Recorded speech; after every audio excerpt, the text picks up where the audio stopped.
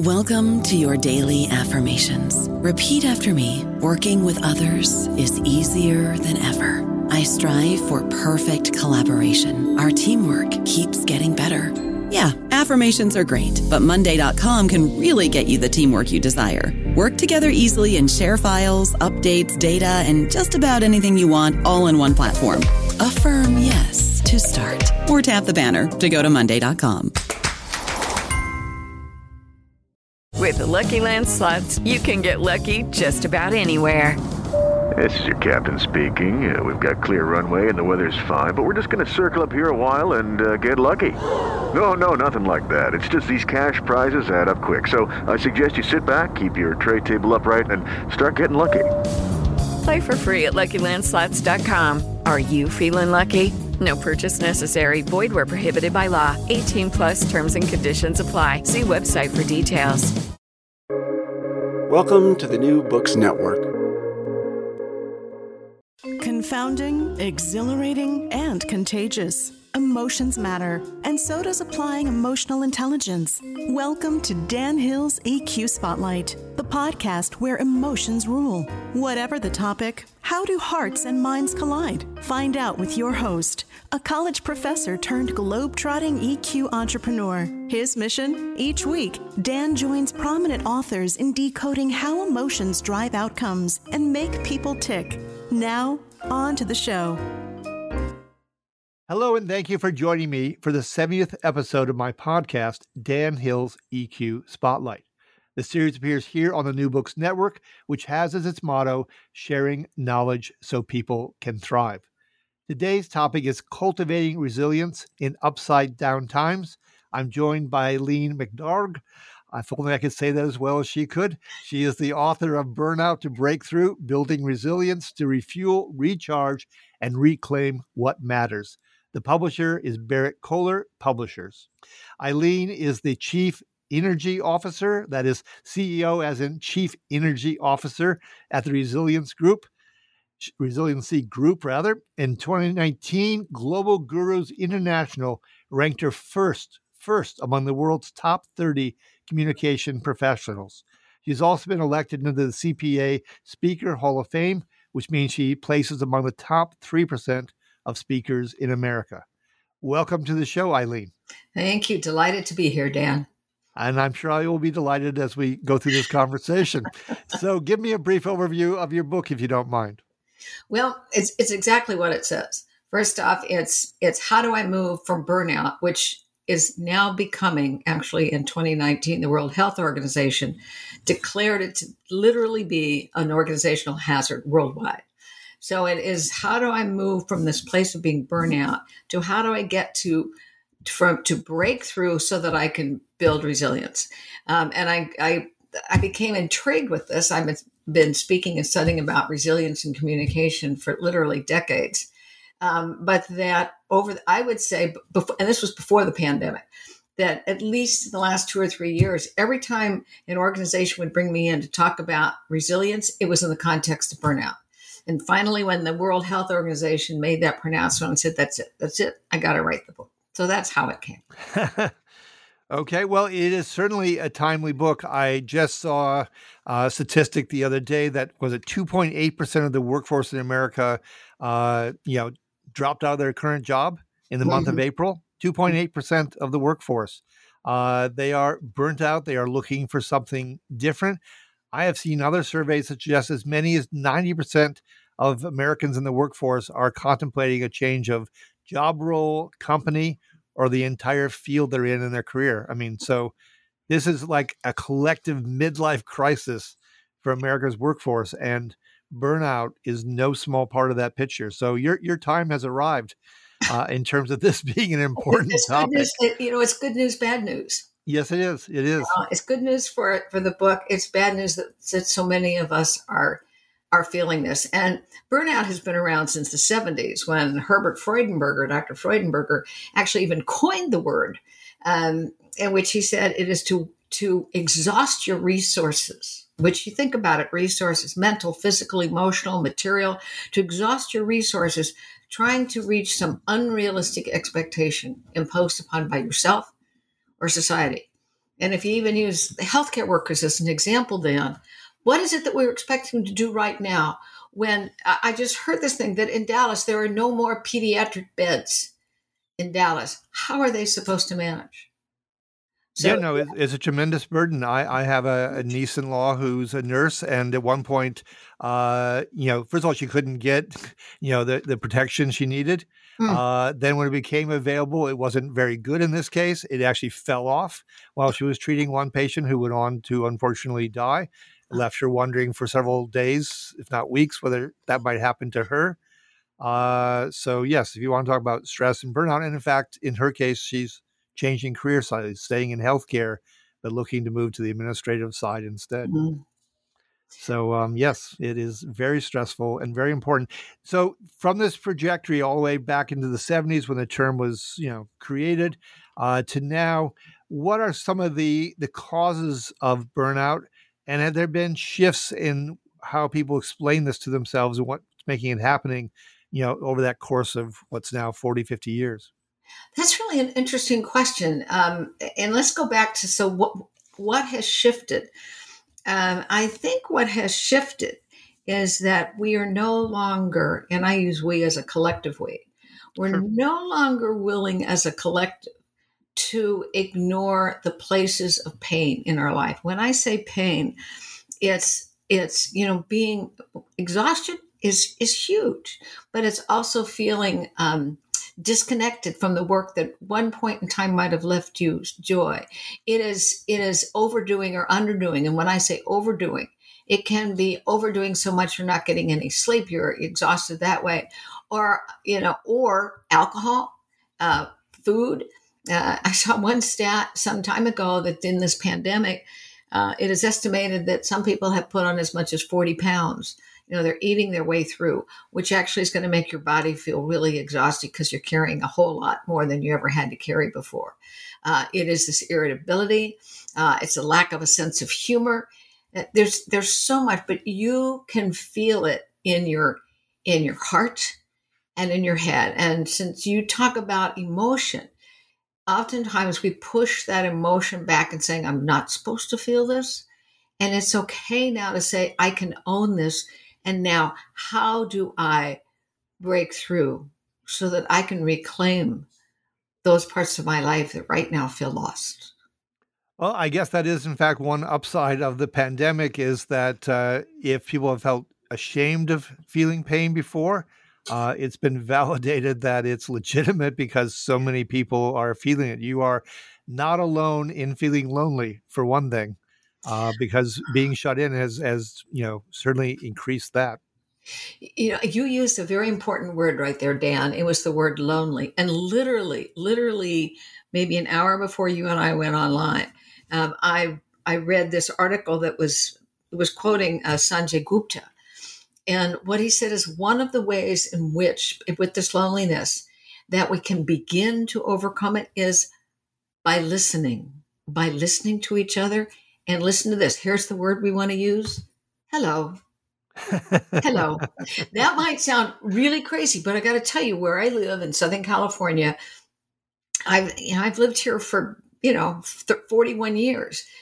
In this pandemic, I get up early in the morning and I do a 5.5 mile run, and I can do it even in the when we were at the height of the pandemic because I see very few people until I get toward the end of my run.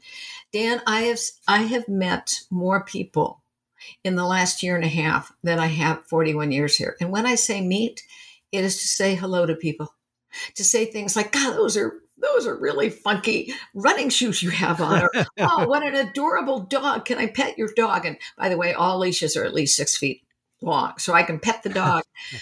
And to look on people's faces, Dan, when I say hello, good morning, their faces because they have felt, and we all can feel ignored. You're locked in. Nobody knows that I even exist.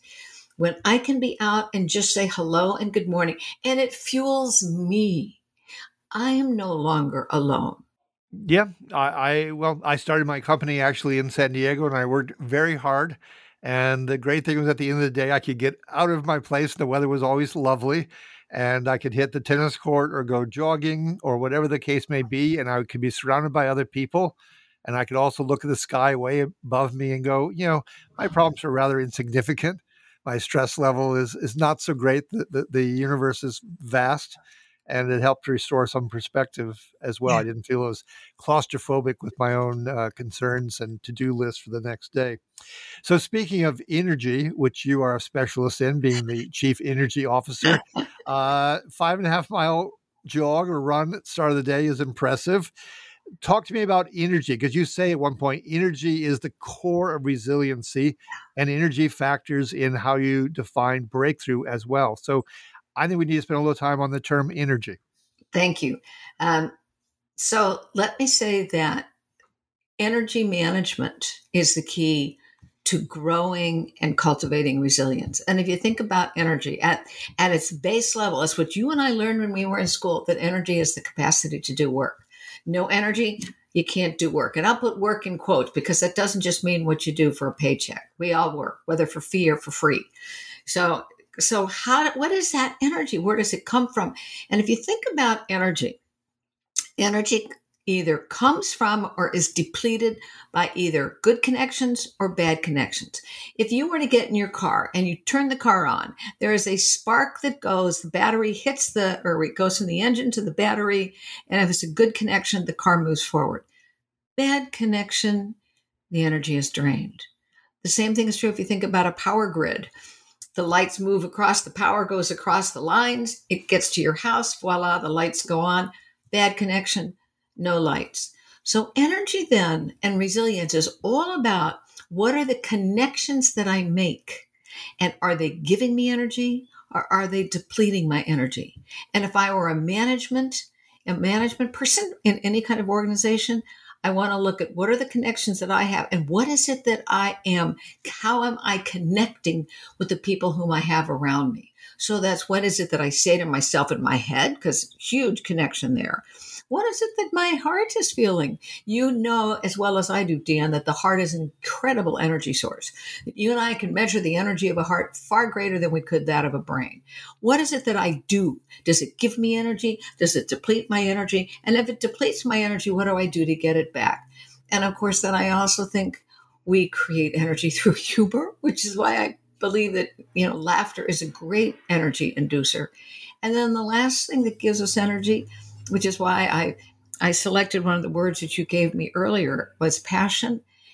Am I involved in something that feeds my soul? And that gives me energy. Well, I think that's, first of all, a wonderful answer. And secondly, as an interviewer, it gives me a lot of things to pursue here. I might start for one thing by saying the heart and the head are, and I find this fascinating, only 18 inches apart. Yeah. Also fascinating, in your book, you mentioned that the heart has, if I'm quoting correctly, 60,000 miles of veins, capillaries, and arteries that support it. I mean, that's just fantastic. Let's carry that over into the workplace. I'm thinking about cubicle farms and long hallways and elevators in corporate headquarters. But I'm also thinking about the connection between, a manager and staff and coworkers. So where do those connections fire, and where is the battery being drained most? What have you found from your years of this kind of work? What's the pluses and the minuses for firing and getting the car engine going? Well, let's start by saying that all work starts with a relationship. It's a relationship with the task that you're asked to do. It's a relationship with your coworkers. It's a relationship with whoever it is that you answer to. And one of the things that in my work that I found that people have forgotten about that relationship. And so feedback is once a year, and it's, you check off the box and did you do it? And in fact, to create a good communication, a good relationship, how is it that we speak to each other? What is it that I know about you, Dan, other than your name, rank, and serial number? And so like when I take management teams away, we don't start with what are the issues. We start with who sits around the table. Yes. How do I get to know you? And it's when I see you as a human being other than a human doing, there's a big difference between a human being and a human doing. Then we say, what are the places that we have in common? And So from a management perspective, if I'm not willing to invite the people around me to, number one, open up, how about telling me the truth? We've seen some absolutely horrible examples of a lack of management where you say something and your head is bitten off, you are name called and you're out of there. There goes the energy. There goes that whatever intelligence could have been there. And we see that way too much. We're having now more and more horrible examples of rotten, terrible, energy draining communication throughout this nation, actually throughout the world. But I'm kind of horrified by what I see and hear right now for us, because this is not the way you create an organization that refuels, recharges, and reclaims what matters. I don't know about you, but I'm very busy and I don't have a lot of time to cook. That's why I subscribe to Factor. Eating better is easy with Factor's delicious, ready-to-eat meals. Every fresh, never frozen meal is chef-crafted, dietitian approved, and ready to go in just 2 minutes. You'll have over 35 different options to choose from every week, including Calorie Smart, Protein Plus, and Keto. These are 2-minute meals. Factor meals are ready to eat and heat, so there's no prepping, cooking, or cleanup needed. They're flexible for your schedule. Get as much or as little as you need by choosing your meals every week. Factor is the perfect solution if you're looking for fast, premium options with no cooking required. Sign up and save. We've done the math, and this is important. Factor is less expensive than takeout, and every meal is dietitian approved to be nutritious and delicious. Head to factormeals.com/NBN50 and use code NBN50 to get 50% off. That's code NBN50 at factormeals.com/NBN50 to get 50% off. Again, a wonderful answer. And I really like that phrase, we are human beings as opposed to merely humans doing. In your book, you offer at one point, it's from Vivek Murthy, the idea of an inside scoop where the team members get together and take 5 minutes to actually share things about themselves through pictures, since we are very visually oriented as human beings. I like that a lot. It reminded me, I was in corporate life, I was director of executive communication for a Fortune 200 company. And the first time I met with the CEO with whom I was going to work directly, I said, before we do any task here, let's just take a few minutes to get to know each other. So I have some sense of how you see things and priorities and work styles and a bit about your background and what might shape your values. And if you don't mind, I'll do likewise. And I really think that helped the relationship a lot. So I just loved that. Smart. We're so smart of you, Dan, because there are people, if you were just entering a new territory, you've just been hired, you're going to be in charge of this executive communication. How many people would have, here I'm going to use the word, courage to go to the CEO and say, before I talk to you, I want to know more about you. You are interviewing the CEO. Sadly, I think not enough people have the courage to do that. And by the way, courage comes from the French word coeur de lion, the heart of the lion.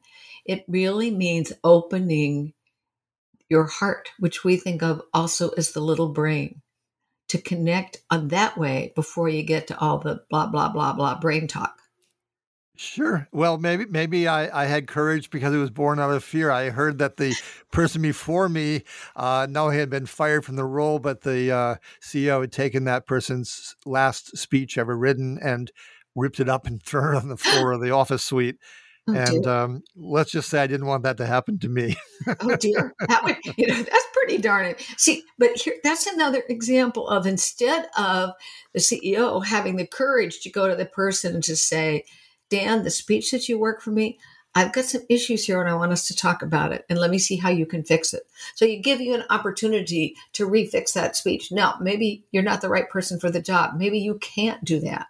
But and I can imagine this was probably pretty visual too, to see the CEO ripping up a speech and go, oh my gosh, think of that person's self-esteem that happened to. And maybe it was a bad match. He shouldn't have been in that, I'm guessing. I don't know. But to have handled it that way, now maybe there was more that preceded that. I would hope so. But I imagine so, but anyway, it's not the place I wanted to end up. And in fact, how the CEO is approaching it, maybe you have a lot of wonderful terms in the book, and here's another one: red ant thinking. Maybe the CEO was involved in red ant thinking. Is that possible? well, yes. I guess I should explain what red ant thinking is. I imagine so. You leave your listeners going, what is this woman talking about? So it's another way in which we can drain our batteries, and it's negativity. It's finding all of the things that are wrong rather than what is right. And it's really looking for the wrong. And I got that term on my own and found out later that some people actually talk about that. Is that I have a relative in my life who is one of those people who could find anything that was, I don't care if the sun was coming up through the stained glass windows in the church. Her comment would be, oh my God, look at that sun. That's just terrible. We have to move. Instead of saying how beautiful the colors are when they come into that stained glass window. Well, the bottom line, in 25 words or less or close to it, we took this relative with us on a trip to see the fall colors in New England. And as we're going around one of these wonderful back roads, my sister suddenly said, oh, wait, stop the car. I want to take a picture of this great blue sky and those amazing fall colors and that weather vane. And Susan hopped out of the car, and in a heartbeat, my relative said, well, I hope she doesn't stand in red ants. Huh? I mean, Susan and I just looked at each other going, what? Where'd you get that one from? And I realized that this could be genetic. I mean, I could have this too, Dan. Is that if we look for everything that is wrong, then you are continually spiraling down into a place that can be very conducive to depression, to burnout, and not being a very happy camper. Yeah, well, we all need hope. I mean, really, in business and in life, we're selling ourselves on hope, and we're selling it to others because hope is the promise of happiness, or at least the possibility of happiness. And happiness is a wonderful and very important emotion. It allows you to brainstorm better. I mean, it literally is as an action. It's about embracing others, embracing yourself. I happen to play tennis, and someone said to me the other day, well, don't get too hard on yourself. Don't create an inner bully, allow that you're going to miss a few shots. And I just thought that was wonderful. I don't like bullies in others. Why should I allow myself to bully myself? Oh, that's a great line, because I can find myself, I'll do something. Oh, Eileen, you're so stupid. How could you be so stupid to do that?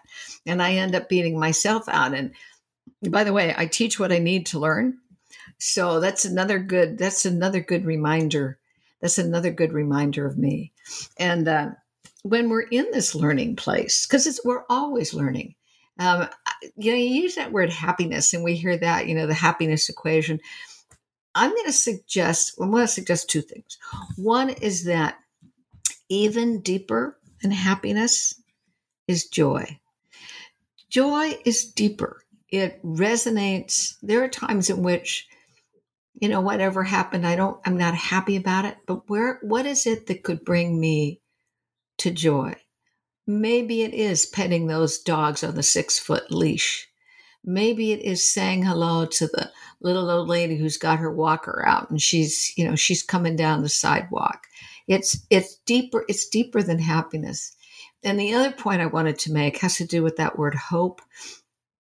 Howard Zinn, the wonderful philosopher, had a line. He said, to have hope, one does not need certainty, only possibility. And I love that.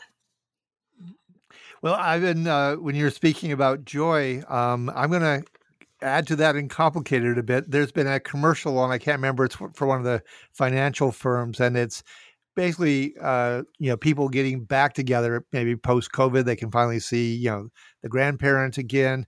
And there's a moment where it switches from one image to another. And in both cases, first a woman probably meeting her grandmother. In the other case, it's a gay couple coming through the door, back out of the church, for instance, after the wedding ceremony. Uh-huh. And in both cases, they show both intense happiness and profound sadness. on their face simultaneously. Because as I've studied emotions over the years, I've been fascinated by many things, including the fact that on the face, a smile and a frown, like a rodeo clown frown, which goes down at the corners of the mouth, it's almost as if happiness and sadness are the front and back sides of the moon. They are so interlinked, because we go from sadness and a sense of feeling forlorn and abandoned and no possibility, suddenly the sun is out, and we feel like all those things can happen and we can get out of the shadow of it. But I think some of the most intense happiness, even joy in a strange sort of way, comes from the relief, the transition, and that we feel so strongly from abject despair into happiness instead. There was I always loved the book The Prophet by Kahlil Gibran. Yep. And in it, now I don't have the book in front of me, but if I can paraphrase it, basically he wrote that what is your joy? What is your joy? Is your sadness unmasked? That they are flip sides. Just exactly what you said. Yeah. And so that what brings you to joy was at one point in time your sadness, and vice versa. Yeah, no, they really feed one to the other. Yeah, I think you're spot on. Spot on. Well, happy to hear that, of course. Pun intended. Yes. Pun intended. So you're the prophet. You're Kahlil Gibran. Come again. Well, I can only try. But speaking of another prophet, James Joyce had a wonderful line, a quote that you include in your book. Mr. Duffy lived a short distance from his body. and I just love that, because I think part of your point here, because you mentioned earlier the head and the heart and the body and the soul. Right. And I think we need to get to each of those here before we run out of time. But it is really important, I think, in making this transition from burnout to breakthrough, to indeed be connected to your body and know how you're feeling, and make those allowances and listen to your, not just your own inner voice, but your own body. Yeah. Well, I love that quote by James Joyce, because the way I have always interpreted it is that you're not present where you are. So your body, like right now, I'm sitting talking to you at my desk in my office. Oftentimes my body's here, but my brain is someplace else. My brain is over there going, oh my gosh, how am I ever going to get on that freeway? And how am I going to get down to San Diego by 4:00 and blah, blah, blah, blah, blah. So my body is here, but my brain is someplace else. And to be present in the moment is the most powerful thing we can do. And oftentimes it is not what we do. We either live in the past, beating ourselves up for the coulda, woulda, shoulda, how did I ever get to this place? Or we're in the future with, oh my gosh, what'll happen? And so the ability to actually be present in your body right here, right now is a great gift. And it's something, at least for me, I got to work on every day. Well, I think we all do. Very interestingly, then, because James Joyce, that is a quote from a short story collection called The Dubliners. But since I have a PhD in English, I can tell you that, of course, his most famous novel is Ulysses. And the whole very long, very complicated book, often considered the most difficult book in all of literature, takes place in a single day. So it is in the moment for 800 pages plus. So maybe James Joyce learned that lesson himself. I wonder if he was happy at the end of it. I don't know. I only managed to get through about 250 pages and decided life was too short. And I wanted to be part of some other moment rather than trying to deal with this mental pretzel that he had created, even though there's some wonderful passages, certainly, like young girls who are young and easily frightened. I do remember that line. Oh, my. That was quite funny. So one more place I wanted to get to was the soul, because I think that's a word that maybe doesn't get a lot of currency in business, but I think it's really important. You mentioned passion earlier. So to me, I have to imagine you're going to tell me that if you really want to get to breakthrough, the equation involves the soul and may even be the linchpin to making the whole thing happen. Well, actually, it is what it is that notion of purpose. Mark Twain said the two greatest times of your life were the day you were born, and the day you discover why. I think the why. I'm doing Yeah. more of this work, helping individuals, and then you could do it collectively as a team or an organization. Is what is your why? Why are you here? How does that show up? How do you manifest that? And then, oh, P.S., what do? So it's not like saying I'm a dentist. It's saying is my why. My why is to create smiles so people feel good about themselves. I'm here for contribution. Now, I just made this up. I'm not a dentist. But notice it's very different than I straighten teeth. Yeah, absolutely. And so that it is, if I could use a pun, a play on words, it is solar power. Well, I went there because it seemed to me that you couldn't sustain energy without connecting to your soul, because that's going to give you that, that ongoing power and sense of purpose and resiliency that you're writing about. Yeah. And resiliency is not one and done. Okay, got it. Yep. What's going to happen in our life, Dan? And that's why I think of it as cultivating. I think of it as a journey. And just like you cultivate a field, you don't just throw the seeds out and go, well, okay, that's done. You got to feed, seed, and water, and you do it in seasons. And there are going to be seasons in our life that are going to require, so much more energy. And how do we respond in that season? Because that's where our body is showing up now. So you're telling me you do 5.5 mile runs, but really you're in a marathon. Well, actually, that's probably true. Yeah. Life can be, a marathon. What I don't want to miss is I don't want to miss where I am as my body's moving. I don't want to look at the finish line because I don't know where that is. Okay. Well, that's all fair enough. I want to thank you so much, Eileen. I think listeners can figure out by now why she's one of the top speakers in America and why the Global Gurus International said she was the number one person on the world's top 30 communication professionals. I think that all has become quite evident in the course of this interview. She is indeed the author of Burnout to Breakthrough, Building Resilience to Refuel, Recharge, and Reclaim What Matters. This has been episode number 70, called Cultivating Resilience in Upside Down Times.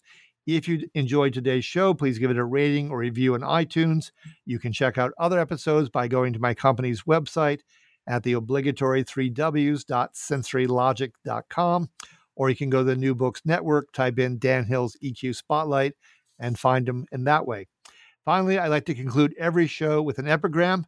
In this case, I took one from Nelson Mandela, who said, "Do not judge me by my success. Judge me by how many times I fell down and got back up again." Until next time, be kind and stay safe.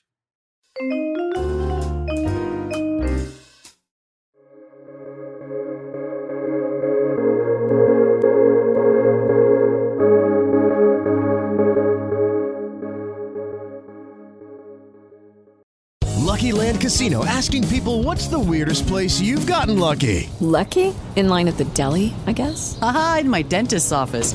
More than once, actually. Do I have to say? Yes, you do. In the car before my kids' PTA meeting. Really? Yes. Excuse me, what's the weirdest place you've gotten lucky? I never win and tell. Well, there you have it. You can get lucky anywhere, playing at LuckyLandSlots.com. Play for free right now. Are you feeling lucky? No purchase necessary. Void where prohibited by law. 18+. Terms and conditions apply. See website for details.